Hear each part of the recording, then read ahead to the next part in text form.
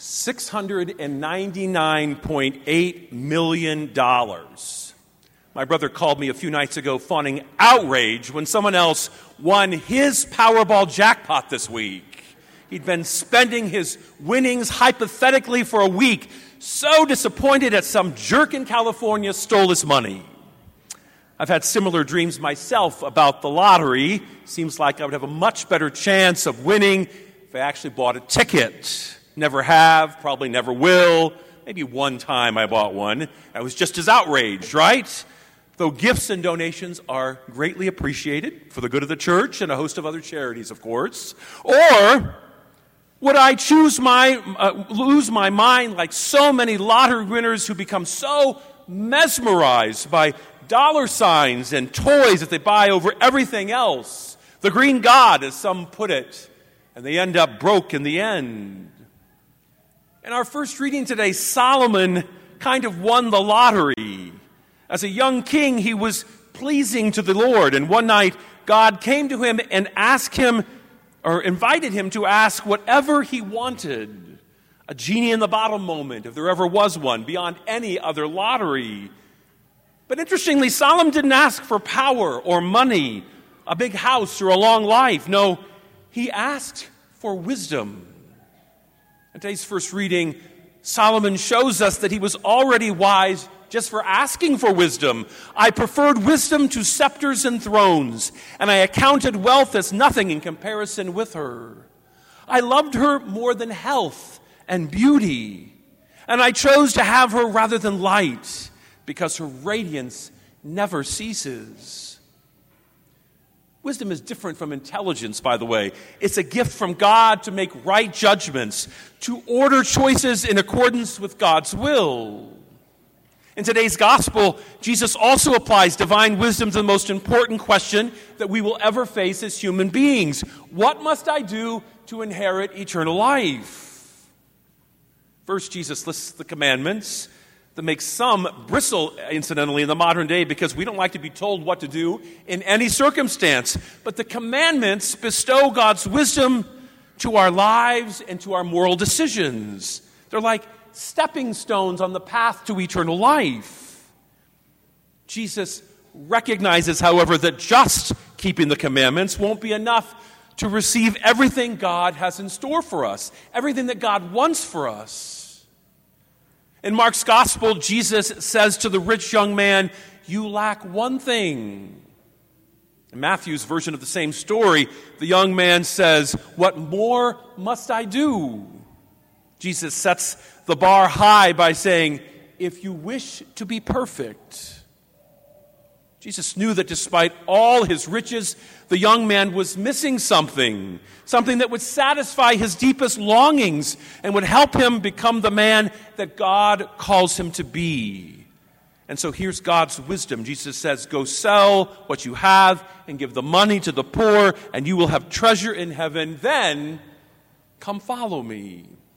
Hold the phone. Let's not be a fanatic here. Mark tells us he was shocked and went away grieving, for he had many possessions.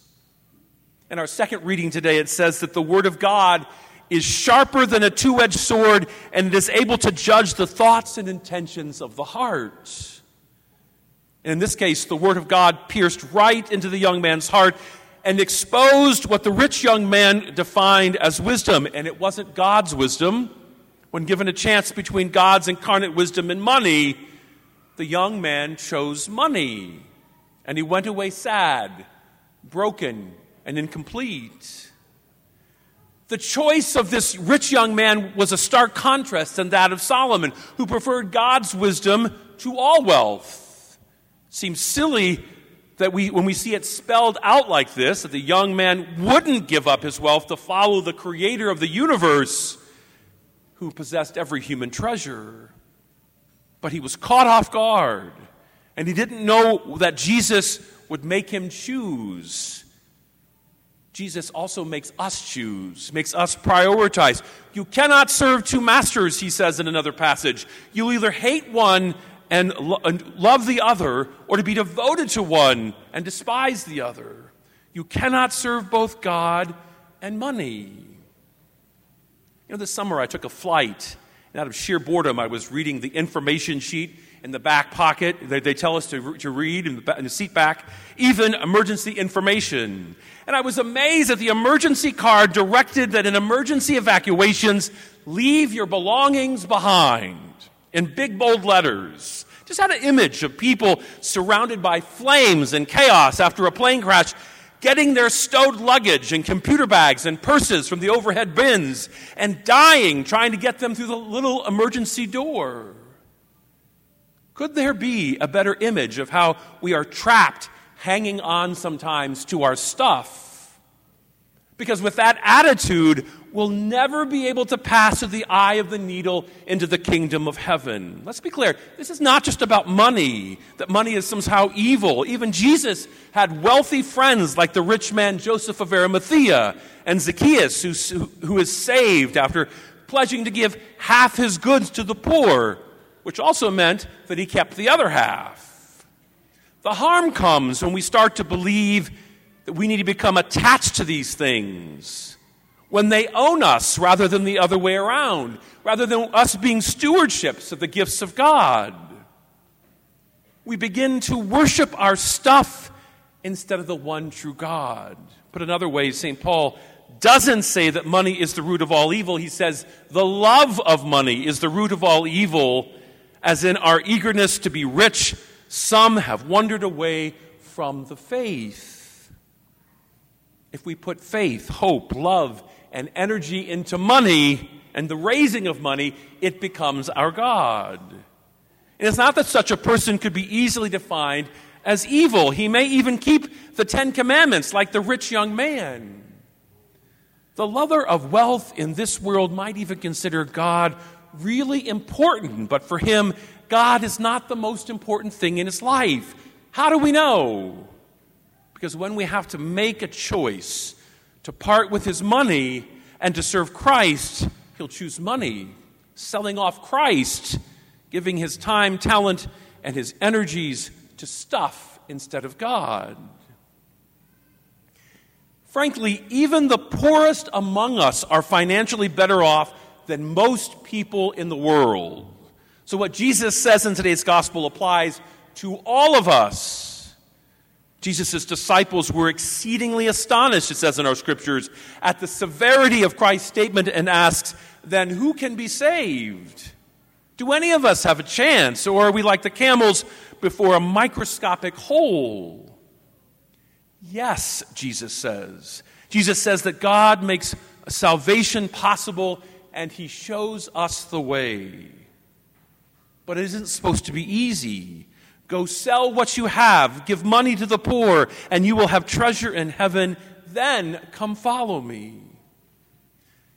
Wow, some preachers try to water down this stark and challenging threefold imperative of Jesus, telling people, don't worry, others have done more harm, misinterpreting that Jesus is commanding us. It would be ridiculous to suggest that with all our responsibilities that we should go down to the pawn shop, get rid of all of our stuff, and then go give a lump sum to the Merciful Help Center or the Trinity Free Clinic, though that would be nice. It all comes down to what the Lord means by selling what you have. What he's getting at is putting our resources at the service of others. In other words, there are many ways to give this money away. We give it when we use it to support our families, not spoil the members of our families, to support and educate our families. Business owners give it away by creating jobs with fair wages so that people can support themselves and their loved ones. We give it away when we tithe and we serve the poor. My parents used to give it away by opening their home to any wayward teenager in need that they could find. As Jesus promises in Matthew 25, we're not going to be able to buy him off at the moment of judgment. He's going to judge us on the basis of our actions. For I was hungry, and you gave me food, and thirsty, and you gave me drink. Naked, and you clothed me, ill, and you comforted me, a stranger, and you welcomed me. In short, our material wealth is a blessing when it leads us to eternity, and our destruction when it leads us elsewhere. So on this Sunday of ordinary time, we would do well to examine our relationship with God versus stuff, God versus money. By how we live our lives, which or who comes first?